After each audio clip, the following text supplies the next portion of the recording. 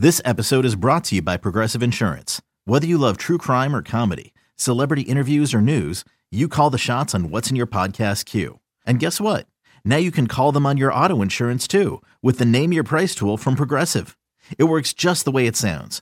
You tell Progressive how much you want to pay for car insurance, and they'll show you coverage options that fit your budget. Get your quote today at Progressive.com to join the over 28 million drivers who trust Progressive. Progressive Casualty Insurance Company and Affiliates. Price and coverage match limited by state law. The Rays Radio Network proudly presents This Week in Rays Baseball. Swing and a high fly ball! Right field and deep! Geyer to the wall! Rays win! Rays win! Rays win! D-Man Toy with a two-run walk-off home run! The Rays winning ways here at Tropicana Field continue! Coming up, we'll recap the action from this past week, take a look around Major League Baseball, and sit down for in-depth interviews with the biggest names in the game. On the lineup, he pitches. Adames launches one way up into the air into left field. This one's got a chance. Turning Benintendi, Willy Adames with his first big league hit. It's a home run against Chris Sale. Here's your host, Neil Solondz. Welcome to our latest show. On deck today, Emilio Pagan on his tremendous start. A draft preview with the Rays' Rob Metzler and Jonathan Mayo of MLB Network. Visits with managers Charlie Montoyo and Rocco Baldelli. And we'll reminisce with Soot Simmer nearly 5 years after Don's passing. Well, we continue on This Week in Rays Baseball, and our featured guest this week is reliever Emilio Pagan. And Emilio, before we talk a little bit about you this season, it's the eve of draft.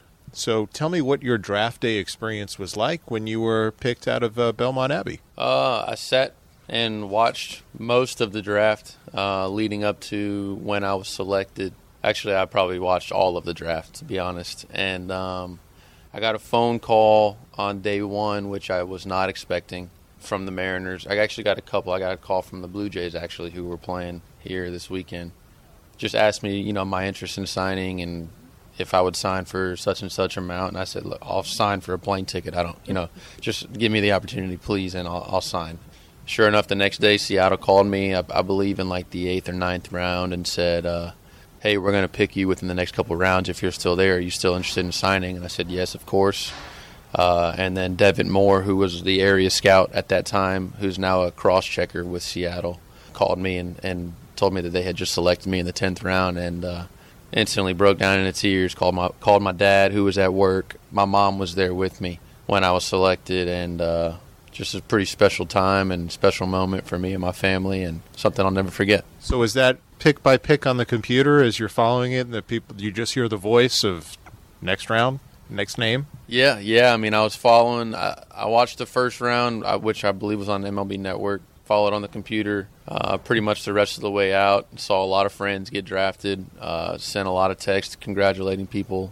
And then when I was selected, it was just overwhelming feeling of humbleness and just excitement for the next opportunity to go out and play the game that I love. Where did that joy for the game begin, and when did you think you could actually be a pro? For as long as I can remember, I've loved the game. I started playing really, really young. I believe I was 3 years old. My older brother's T-ball team needed an extra player, and the league allowed me to go play with the 4- and 5-year-olds. So for as long as I can remember, I've loved the game. I would say probably my junior year of college, I understood that I might have an opportunity to play at the next level. Still, at that time, was probably considered a long shot. I was playing at a Division II school in Belmont Abbey that historically has not had a ton of professional players come out of that school. So when I heard that I was going to get an opportunity, obviously, like I said before, I was super humbled and excited for the opportunity and tried to make the most of it. And obviously you have. As a 10th rounder, you were the highest pick the school has ever had. So what was the pride level for or your school in regards to you when that occurred? Yeah, I mean, unbelievable amount of pride.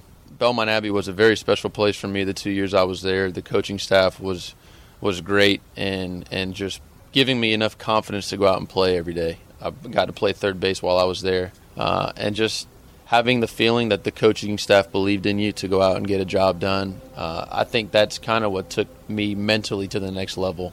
Physically, there's tons of guys that have the ability to play this game at a very high level. But as everyone knows, with a game that's filled with failure, mentally toughness is a huge part of being successful.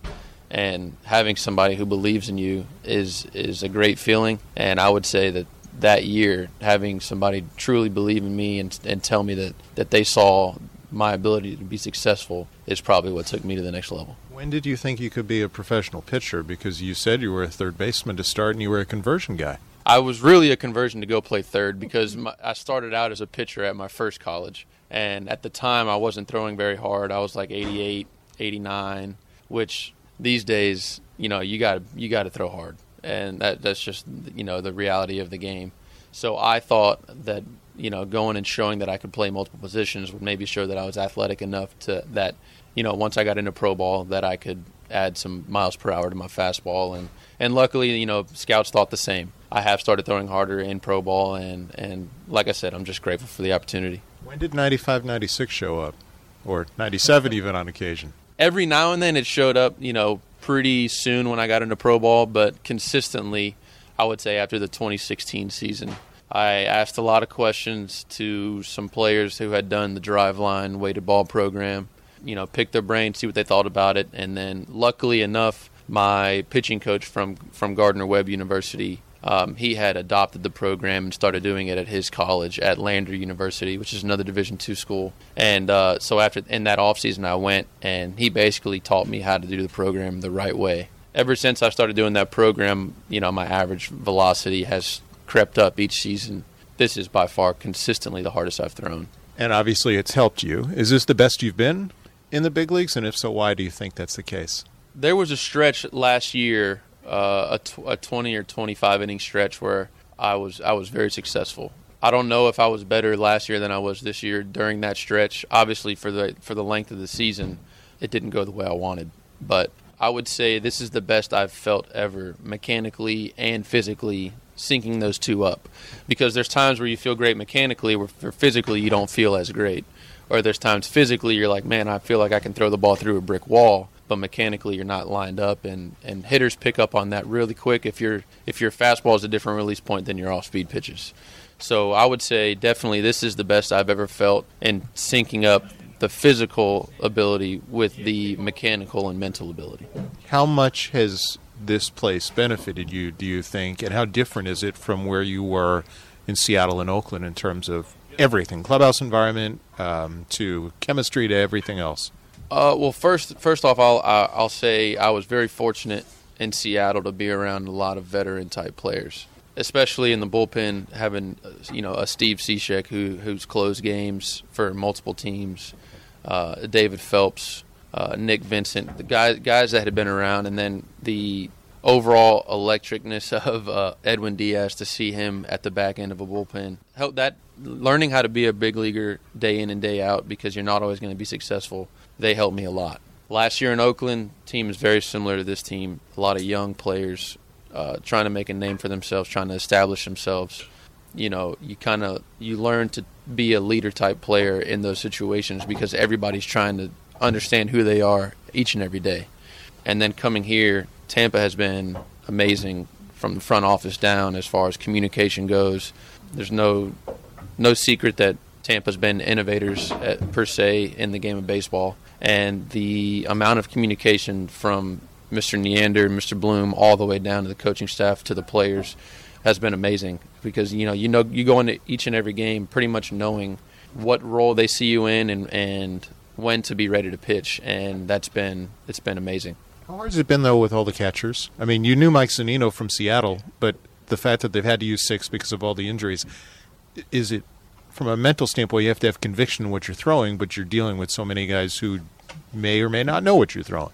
That's where I think, like as I said before, the communication has just been amazing, because it seems like our catchers haven't skipped a beat. It's been awesome. I mean, look, we've been fortunate that we were able to bring up, a Nick Schufo and Anthony Bemboom, who are incredible players, and then to go sign a Travis d'Arnaud and Eric Kratz, who've been around the game. These guys, not only are they great players, but they're great people, and they want to help just as much as we want to be at our best on the mound. Obviously, you never want to see people get injured. You never want to see Zunino and Perez go down. But when we're fortunate enough to bring in great people that are also great players, it makes the transition a lot easier. What's been your best moment so far in the big leagues here and otherwise? Man, selfishly, I would say getting the save in Boston. That was probably a highlight for me. But I would say I had an outing against the Nationals in 2017 where I went 4 innings in relief and gave up 1 hit, I think, with no runs. I would say that was probably the moment where I realized, like, hey, I'm not, I don't have to just get to the big leagues. I feel like I can be a successful big leaguer for some time to come. And I think that appearance was probably an eye-opener for me, knowing that at the time the Nationals were arguably the best offense in the game, and I just threw, a very great outing against them. So that was probably the outing that solidified in my mind and in my heart that I could be a big leaguer. Where does the WBC rank? And who did it mean more, you or your dad Javier, who's from Puerto Rico? If it's not for the WBC, I don't know if I ever get a chance to pitch in the big leagues. I was successful in the minor leagues with Seattle, but on that stage, to show to Mr. Dipoto and the rest of the front office in Seattle that I could hold my own against those type players, that was a huge moment for me. And then as far as pride goes, my dad's told me multiple times that that's probably his most proud moment of me on a baseball field. Just to be able to represent the island, represent my family. I've told Alex Cora, thank you, I don't know how many times for selecting me to be a part of that team. I figured I wouldn't pitch much, but, I'm very thankful that I was able to get into a couple games and kind of create more opportunities for me going forward. And obviously an opportunity with this team, too. What is it meant to be here on the East Coast for the first time, and how much is it meant to you and your wife, Jordan? You obviously have a young daughter, Paxton, and the rest of your families. Yeah, being close to home is nice. Seattle, Oakland, great spots. Thankful for my time there, but being close to home has been a blessing. We've seen family more often, which is great for Paxton because I want her to understand who her family is, and being on the West Coast for 7-8 months out of the year makes it a little tough. So being close to home has been a blessing, and we're very excited to be here. That said, you're about to go, maybe not about to, but it will be in the month of June that you go back to Oakland where you were last year. What's that going to be like facing those guys? It'll be fun. It'll be fun to compete against those guys. Look, those guys they're a great team. They're super talented. They're obviously on a great roll right now. So built a lot of strong relationships in that clubhouse. Just good people, good guys that play the game the right way. And I'm looking forward to competing against them and having fun. We've enjoyed watching you compete so far. Continued success on the mound. Thanks for some time on This Week in Rays Baseball. Thank you, Neil. Appreciate it. That's Emilio Pagan, and we'll continue right after this. You're listening to the Rays Baseball Network. Well, we continue on This Week in Rays Baseball, and of course the draft is tomorrow, and joining us the head of amateur scouting for the Rays, and Rob Metzler. And Rob, obviously, it appears that the last couple drafts have gone fairly well with the way some guys are progressing. What are the types of things you guys are doing as a group the last 24 hours before a draft starts? We're finalizing our board. We have things narrowed down to smaller groups and smaller group comparisons of players within our rankings.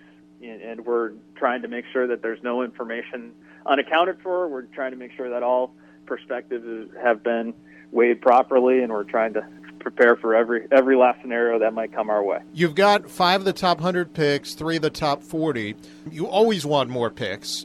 Is this a particularly good draft for that many that early? What's the depth like of this year's draft at the top? We feel good about, I think in recent years, this is a challenge that we've had the past few years. In 17, we had 4, 31, and 40, and in 18, we had 16, 31, and 32, and this year we have 22, 36, and 40, and I think they're similar opportunities. We feel like they've all been good draft classes, and we feel like this is a good one as well. Where is this one strongest, if you were to, in which of the 4 quadrants in your mind? That would be hard to say. I think that there's good, interesting prospects that fit in each of those quadrants. So I guess in the public sphere, maybe the narrative has been that the top of the draft pitching, college pitching, is not as deep as it's been in past years. I'm not sure I would entirely agree with that, but I think in each of the 4 quadrants, it's a good group. Normally, obviously, before the draft, we'll work out players individually. When you're picking down at 22 versus higher the last 2 years, do you work out more players? Do you have to do some guesswork? How do you guys handle getting that face-to-face with players as you come closer to draft day? It's a challenge, Neil, because with the further down you draft, the more uncertainty there is. So I would say the answer is, any opportunities we have to have face-to-face interactions with these prospects, we make sure we take advantage of them. One, we have a ton of trust in our staff around the country. They do a great job getting to know these prospects. So whether it's me or another one of our senior staff members, having a face-to-face with one of these prospects, that's great. But if our area man and our regional man and other members of our staff have had a lot of exposure to that prospect, we trust their opinions and we trust the work that our entire team has done. Obviously, the organization is always trying to find ways to kind of maximize its resources. And the last 2 years, they've taken Brendan McKay and Tanner Dotson, and Jake Cronenworth is now back to being a two-way player. How important do two-way players figure into the top of your draft board, at least the first couple days? I don't want to speak to the specific talent within this class. I would say it's very dependent upon it's opportunity dependent. If there's somebody who has abilities like one of those three prospects, we will explore that, and we're certainly open-minded and creative to maximizing what each prospect can do and impact the game. But it's very dependent on the talent within the talent class, and I'm hesitant to speak about that specifically. Certainly understandable. When you look at the types of drafts that you've headed, how far out are you evaluating them to the point that you say, okay, this was a good draft class or not a good draft class? I think we're still, the drafts that I've headed, 2016 being the first, I think we're still a little bit out from having any decisive verdict. I mean, truthfully, these careers are going to play out. Some of them we're hopeful will go, for 10, 15, maybe even 20 years, but start to have some sense 3 years out. But I think probably a 5-year mark is probably the most realistic to assess how these. We have a sense for how they're doing, Neil, but in terms of kind of systematically looking at it, it's still need a little more time. One thing where you guys, whether it's the drafts that you headed or previously, it seems the last several years you guys have done a very good job also on the third day of the draft. I look at Kaleo Johnson from last year's group, or Paul Campbell the previous year. Obviously, Nate Lowe, who's already gone to the big leagues, or Ian Jabot, who, while hurt this year, is on the 40-man roster. Those are third-day draft picks. Why do you think you've had some success with those guys in terms of getting them through the system, having them be potential big leaguers? I even could bring up Mike Brasso because while he wasn't drafted, he was a non-drafted free agent from a class. I would pin that entirely on our staff. We have a really, really strong group of scouts throughout the country. They are tireless in their work. I would also, our staff in the office in terms of systematically valuing that work. I think it gives us the opportunity to maximize every bit of value, and we take each opportunity very serious. From obviously the investment levels vary between day one and day two and day three, but our success with this draft class, we need to have success on day one, day two, and day three. All areas are very important. And, to go back to the top, the 22, 36, 40 picks you have and thereon through the first couple days, how important is the signability factor, and how much does that really depend on your scouts getting to know the player and knowing what's realistic and trying to get that player so that you can maximize those day one and day two picks? It's a factor. Getting to know which prospects ultimately are ready to begin their pro careers and which ones are maybe not as ready, and there's no way to do that without having staff that know these prospects really, really well. And this is your fourth that you've overseen. Where do you think you've grown the most? Where do you think the group has grown the most in terms of processes and what you take into the draft tomorrow? I guess there's a little more confidence when you've been through a time or two in terms of what emotions you're going to feel, what you've just been down the road a few times. It's an exciting night. There's a lot to process. There's, as solid as our board might be, I'm sure there will be something that we don't expect. I'm sure there will be some variables that come our way that we have to process in real time. And when you've done it a time or two before, it just helps you manage those emotions a little bit better. As a group, I think we're constantly striving and we're making progress to best balance the various viewpoints, and we collect all viewpoints possible and collaboratively build the draft board. It's not easy when we're picking the best baseball players in the country, and it's very, very normal for people to have different perspectives on that, and especially we strive to have a staff that has various different perspectives. So we're not going to have consensus. We're not going to be completely aligned in our views. That's healthy, but finding better ways to balance those views each year, is our goal. And I think we're making progress. We're never going to get there. We're never going to have a perfect process, but we're going to try and get better each year. Do you think, as you look back on years, that your board is getting closer to as accurate as possible? Because it's impossible to be perfect, but do you think that the boards, when you start looking back, we were right on there, and here's why we were right? I mean, do we think that each year, incrementally? I think the progress is very incremental. The challenge of trying to predict, or forecast the future of 18, 19, 20, 21, 22-year-old baseball players and how their careers are going to unfold, it's an immense challenge. So to be able to say, we're improving, I think incrementally we get a little bit better each year, but it's incremental just because of the challenge that we face. Rob, thanks for a few minutes. We wish you good luck tomorrow, and we appreciate some time on This Week in Rays Baseball. Thanks, Neil. Neil Solondz with you on This Week in Rays Baseball, and now joining me to discuss the draft from MLB.com and MLB Network is Jonathan Mayo. Jonathan, thanks for a few minutes. Well, you only say that because Jim Callis wasn't available. I always choose you, Jonathan. I've had you every year. Well, we've known each other a long time, Neil, so it makes sense. Yes, and this year from a draft, let's first, kind of 20,000 feet. Is this a good year? And if so, where is the strength of this year's draft? It's an up and down year. I don't think it's quite as good as last year. Last year's draft class, I think, was really good.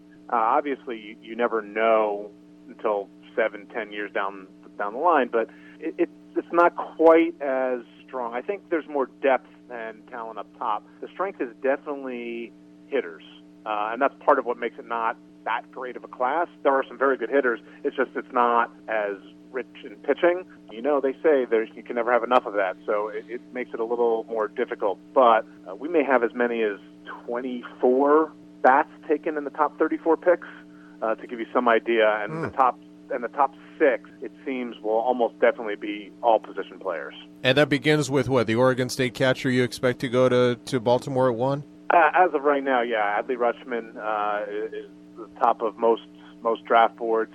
I did a story where I did an anonymous polling of general managers, scouting directors, scouting executives, and I got 22 responses. 16 voted for Adley Rutschman, 6 voted for Bobby Witt Jr., who you can make a case for is talented enough to go 1-1. But I think Adley Rutschman's combination of plus tools on both sides of the ball at a premium position that it's hard to find talent at, makes him, for me, the guy that should go number 1. And obviously would be an important piece of the rebuild for the Baltimore Orioles. From a Rays perspective, they actually do have 3 of the top 40 picks, 4 of 61, 5 of 100. After 6 of the top 100 last year, they seem to have everything fall their way last year.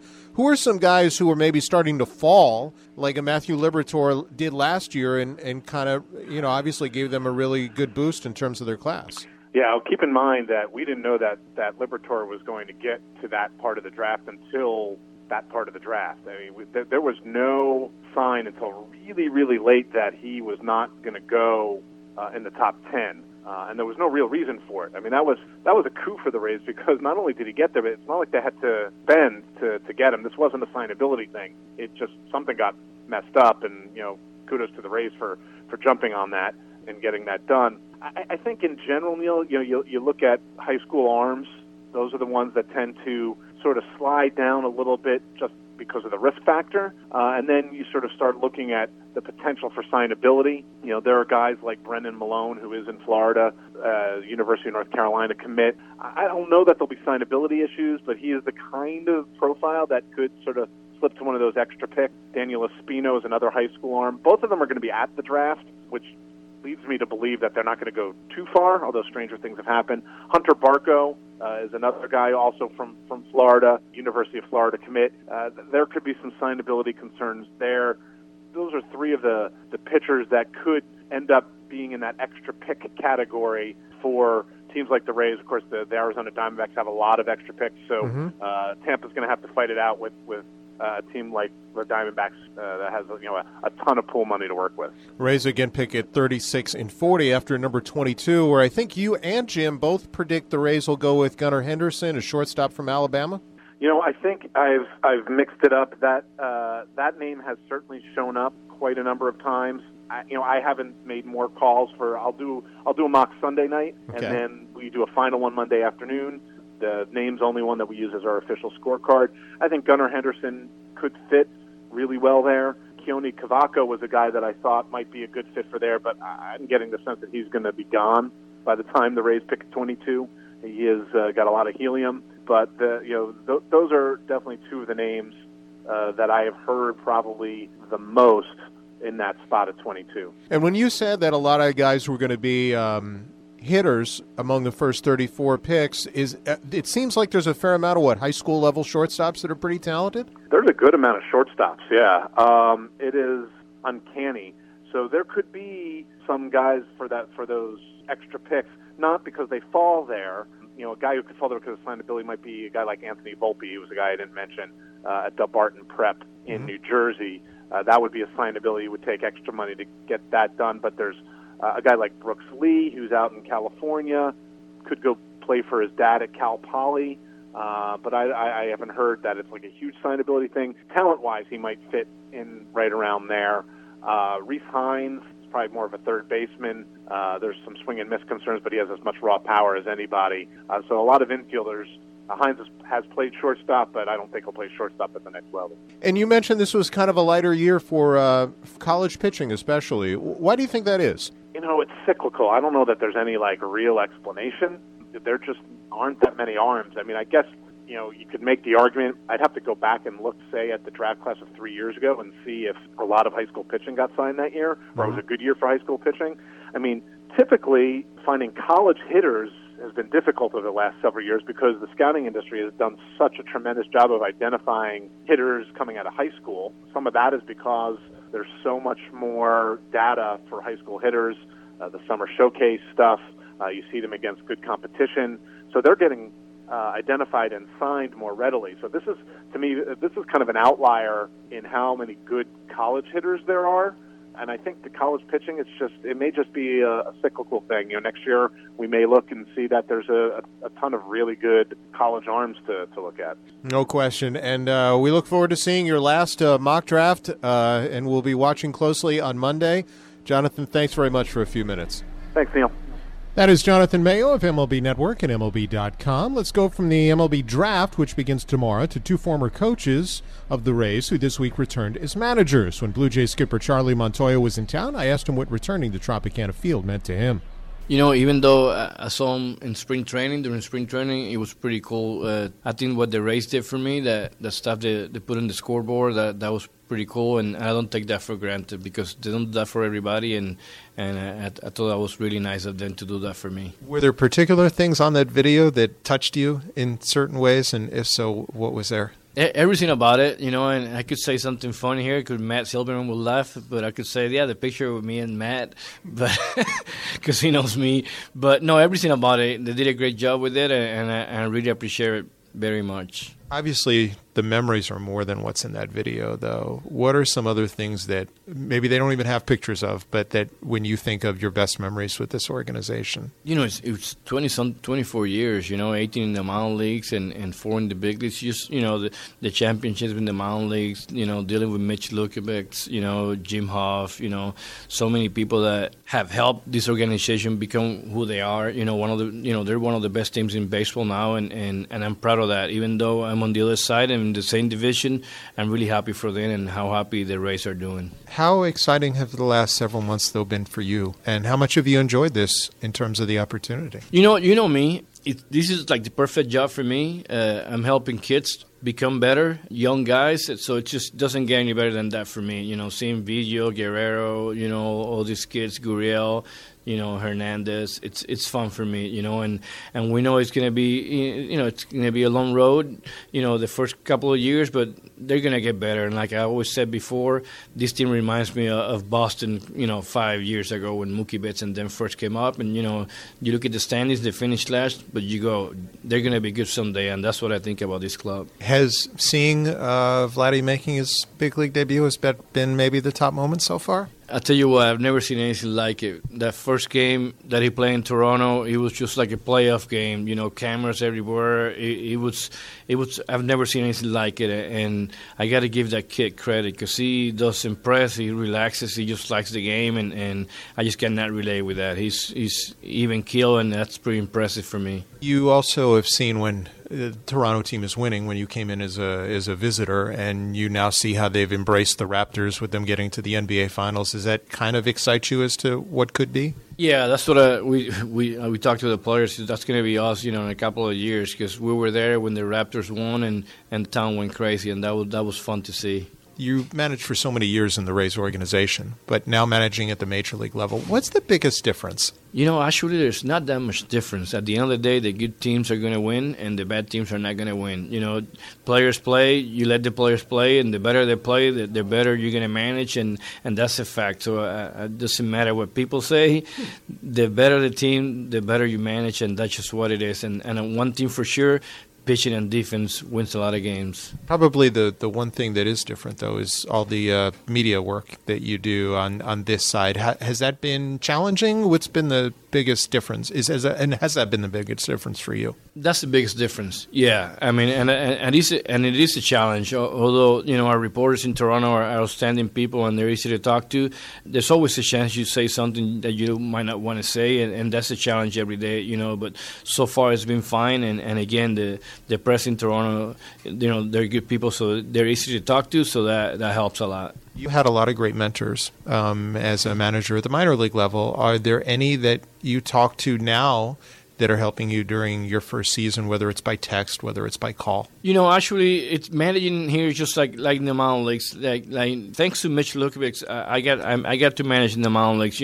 I did it my way. They let me do it. So that helped me manage now in the big leagues. So the one thing that I know for sure, that coming up through the minor leagues, when Bill Lipsy was here and all those guys, they taught me a lot, and they helped me be myself, and they let me manage, and that helped me a lot. So, and I always remember Tom Gamboa in winter ball. He also helped me a lot, and I kind of managed kind of like he does. Anyways, very positive, and let the guys play. And that is Charlie Montoyo, who made his first trip back this week as manager. So did Rocco Baldelli, of course, and I asked Rocco about what returning to Tropicana Field was like. I've walked into the Trop many times. I mean, this is a place I'm very familiar with, and a place that's been very good to me, and a place I enjoy showing up to. Walking in, getting off the shuttle from the Vinoy, and getting out and walking in and walking past the Rays clubhouse and going into the visitors clubhouse. It's different. I mean, it's certainly different, but it's not something that throws me completely off. I did it once when I was with the Red Sox for a few games, and although it does feel a little odd and a little different, it's the reality of the situation. But I do get to still come in and see everyone, seeing all the people who I know very well, and hopefully who I'll always know very well, and just get a chance to see them, because I don't get to see them every day like I used to, and I feel very lucky for all of those relationships. But even if I only get 4 days in St. Pete right now, I'll take advantage of all 4 days. I know you, Charlie, and Kevin have your fun text exchange that went on during the course of the year, but who else have you stayed in touch with, and how difficult is it while you're also learning a very difficult job?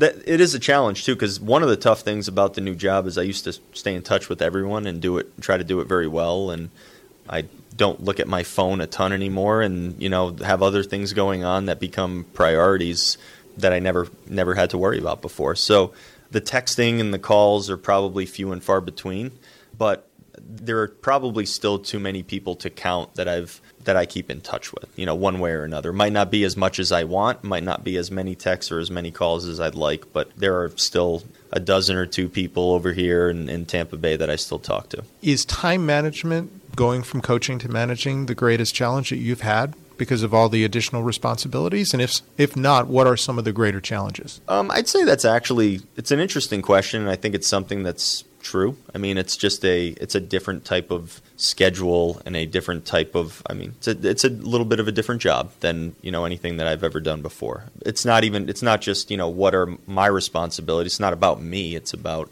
everybody here, making sure that you take the time and you look after and care for and do everything you need to do for everyone in this organization and everyone in this clubhouse. And you end up putting stuff on the back burner that used to be part of your regular existence in your life and things like that. But it's something that I still feel good about. It's perfectly okay and something that probably the most important part of this new job, making sure that everyone else is okay. Spoke with Sid Zimmer this week because we're on the 5th anniversary of Don's passing. And I'm curious, along with him, who are some of the influences you think that have impacted the way you look and see the game and manage the game now? Well, there's quite a few. I've spent a lot of time around some very special people in the game. Zim obviously being one. All the managers and coaches that I've ever played for certainly played a role in what I do and the way I think about things and all of that. From Andrew Friedman and Matt Silverman and Eric and Haim and James and all the guys in the office here and R.J. Harrison and Bobby Heck. They're probably, I'm going to miss a lot of people who I'd like to talk about, but Bill Evers, who I have here with me now in Minnesota, and Jimmy Hoff and Mitch and just there's, every conversation you have, and the time you spend with people that you care about and whose opinions that you greatly respect, both baseball opinions and just life opinions. One thing we do get to do in this game is spend time with other people and talk. Those are the conversations that kind of create the relationships, but also give you all the perspective that you have going forward. And, it's all of those people, and there are many more, believe me, that were there for me the entire time. And that is Rocco Baldelli, and we certainly wish him a lot of success other than the games against Tampa Bay. Coming up on This Week in Rays Baseball, Sid Zimmer on Don Zimmer. Nearly 5 years after his passing, you're listening to the Rays Baseball Network. Welcome back to This Week in Rays Baseball. I'm Neil Solondz. It's nearly 5 years since the Rays in baseball lost one of the great ambassadors in the game in Don Zimmer. And each year I remember his life and legacy with his wife, Soot Zimmer, who now joins us. Soot, how are you? Oh, I'm hanging in there for an old bag. That's what I tell everybody. and then I laugh, but I am an old bag. I am 88. Jeez, that sounds awful, doesn't it? I say 88 years young because you still have that tremendous spirit. Thank you. And I always think of Don in such a positive way with, I think generally, but when it comes to the draft, I think of him and 5 years ago when Bud Selig made that announcement at the draft about Don and how if everybody played with the passion and the love for the game that he did, they would obviously have some kind of career. Do you kind of think that way too? Yes, and I do remember that, him making that remark. I thought that was so nice, yes. Don did have that passion, right. He might not have been a Ted Williams or Mickey Mantle, but he played the game hard and had fun, and he lasted a long time being around anyway. No question about that. And a decade with the Rays that I know is special. So I'm wondering if he were watching now, what would he think of the group that's currently assembled that has been playing so well for the first third of the season? I think, like everybody else, we're just in awe to watch these, as they say, the no-names. Well, they're making a name from themselves. They keep going out there and winning one way or the other, and it's fun to watch. I really, like this team. They're doing good. And I think he would be proud, if he was here to watch them, too. And I think he also would be proud of what went on this week. Toronto came to town, and now Minnesota's in town, and that's Charlie Montoyo and Rocco Baldelli, both managing clubs right now. Well, I'll tell you, it's amazing how many of them have gone on to be managers. Even the one of the Nationals, Davey Martinez. Mm-hmm. He was another one that was here, and it just goes on and on. Yes, I wish them all the luck in the world, and they're doing good. Especially Rocco, he's doing something else. How exciting for him. No question.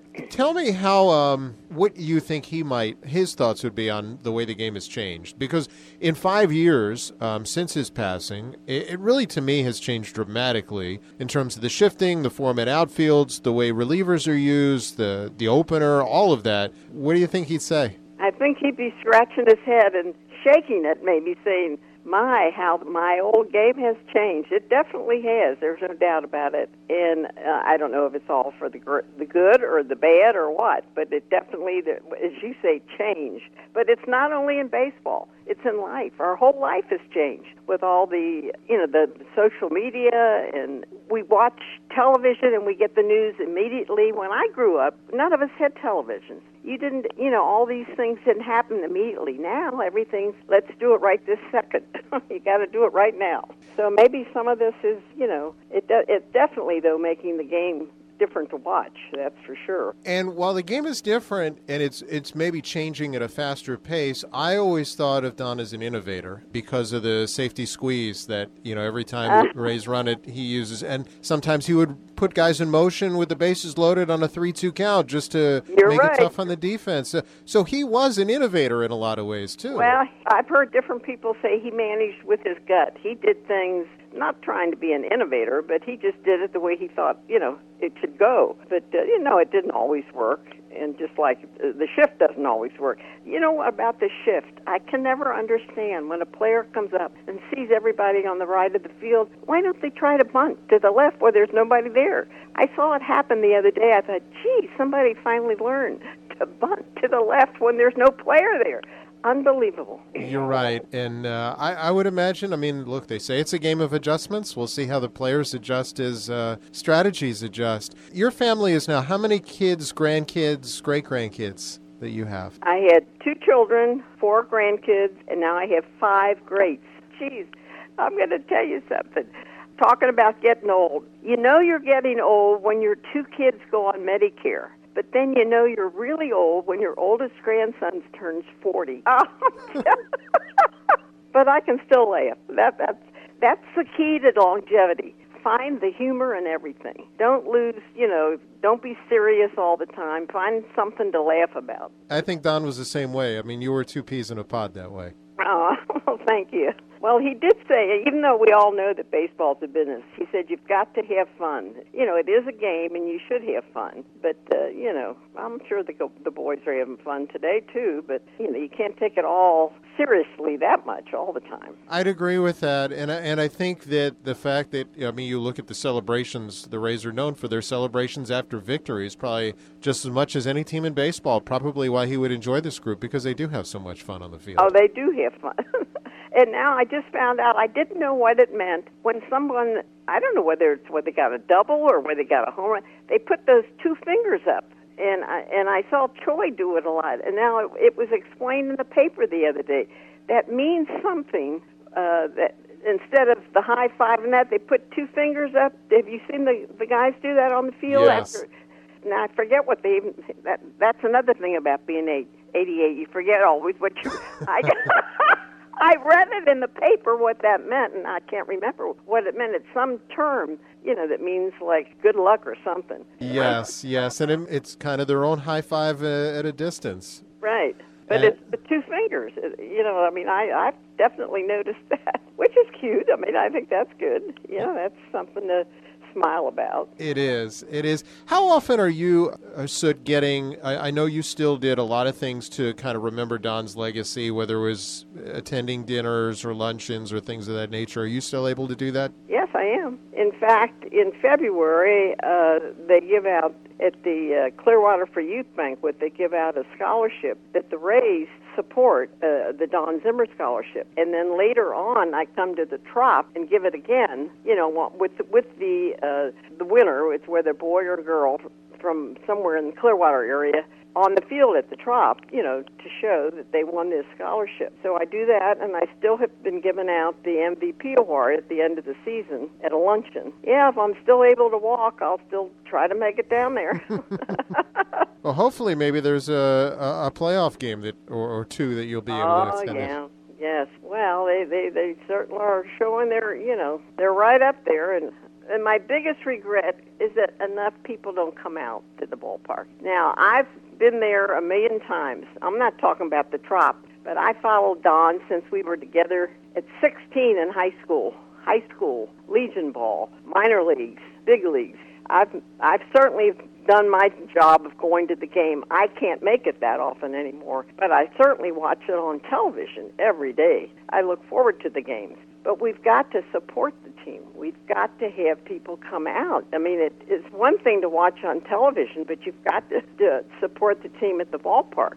As good as they're playing, why more people don't come out? I don't understand it. I think that's well said on your part, and I hope people kind of follow suit. You still have a granddaughter who's still coaching? Yes, I do. She's Whitney Monica Goldstein. She's the WPI, Worcester Polytechnic Institute. She's a softball coach. They won the conference. She was picked Coach of the Year, and they won the conference playoff, but then they lost in the regionals. So, yes, I stream her games on my iPad. So some days I'm watching her in the afternoon, the Rays at night, and what have you. I'm watching ball games all the time. And I would guess that whether it's grandkids, great-grandkids, that's probably where you get the most pride. Oh, yes, yes. In fact, you were talking about the suicide squeeze. I saw Whitney pull that in one of her games, and I thought, my gosh, there goes Pops. He would have been so proud she pulled off that suicide squeeze. And you know what? He didn't always want to take credit for that. He said he got that from Billy Martin. But he introduced that to Joe Madden and different ones, you know. And so I noticed that lots of times they'll give him credit for that, but I think he said that he got it from Billy Martin. So, you know, he doesn't take full credit for it. You know, it is a fun play to watch. Well, what did they say? Imitation is the greatest form of flattery? Yeah, you're right. And as we continue on this, conversation, so what are the things that you hope that, because we still see his number, we still see his name in so many places in the clubhouse, down in spring training, and here at Tropicana Field. What's the one thing that you hope that fans of baseball know about Don? Oh, he loved the game. There's no doubt about it. And he gave us all, like I say, he wasn't a superstar, but, he loved being around the young fellas, especially at the end. I owe so much to the Rays for keeping him on all those years to be a mentor to the young fellas, because I think that helped to keep him live longer, being around the young. When he was on dialysis at the end, he would go to the clinic, which was near the ballpark, and go through that dialysis for 4 hours, get in the car and drive to the ballpark. The doctors and nurses couldn't believe that he did that. They had other patients in their 40s that had to go home and go to bed. But he loved being around the guys, and I swear that, going down to that ballpark helped to keep him going longer than maybe it was, for other people. He loved the game, and he was in it a long time, and he started it from little on. It's amazing to hear that story because, it's as much as I think so many people who knew him loved him, he obviously loved the game probably even more than people knew. Oh, yeah, he did. He did. And the same kind of lives with you, obviously. I mean, you can hear the fact that you're watching your granddaughter's games on an iPad and watching the Rays in the same day. Obviously, right. That you love the game just as much. And then I go to MLB, if the Rays aren't playing, and catch another game on that. And, on that, there's about 2 or 3 games a day. So if I want to watch baseball or any kind of ball, now on television, there's softball tournaments. I mean, there's just so much on. But, yes, I love the game, and I'm watching it all the time. Do you still hear from a lot of people, whether it's Jim Leyland, Joe Torre, people like that I know had stayed in touch with you? Yes. In fact, it hasn't been too long ago that Jim Leyland called me. The last 2 years that Don was around, Jimmy Leyland called him every single day. I cannot believe that he did that. That's what you call a true friend. Called him every day. And now he calls me, not every day, every couple of weeks, just to see how I am. And I have got several of his old friends that do that, which I think is nice. See if I'm still kicking. And I am. And we're happy you are. And, thank you. And as mentioned, before and again, I enjoy this conversation as much as any I have during the course of the year. And as long as you're willing, I want to make sure that we keep Don's memory alive every single year and continue to have the conversation about what he meant to the game. Thank you very much, and I hope we do too. I hope I'm around to keep this conversation going. Thank you so much. That is Soot Zimmer, one of the most enjoyable interviews and individuals you're ever going to hear on the radio. We certainly appreciate her time and all of our guests on This Week in Rays Baseball. Emilio Pagan, Rob Metzler, Jonathan Mayo on the draft, managers Charlie Montoyo and Rocco Baldelli. If you ever have something going here on the program, all you have to do is tweet me at Neil Solondz. Next week on the show, we'll review the draft and an enjoyable chat with Tommy Pham. For my producer, Derek DeBose, Neil Solondz saying stay tuned. The pregame show is next as the Rays take on the Twins in the last of 4. This is the Rays Baseball Network.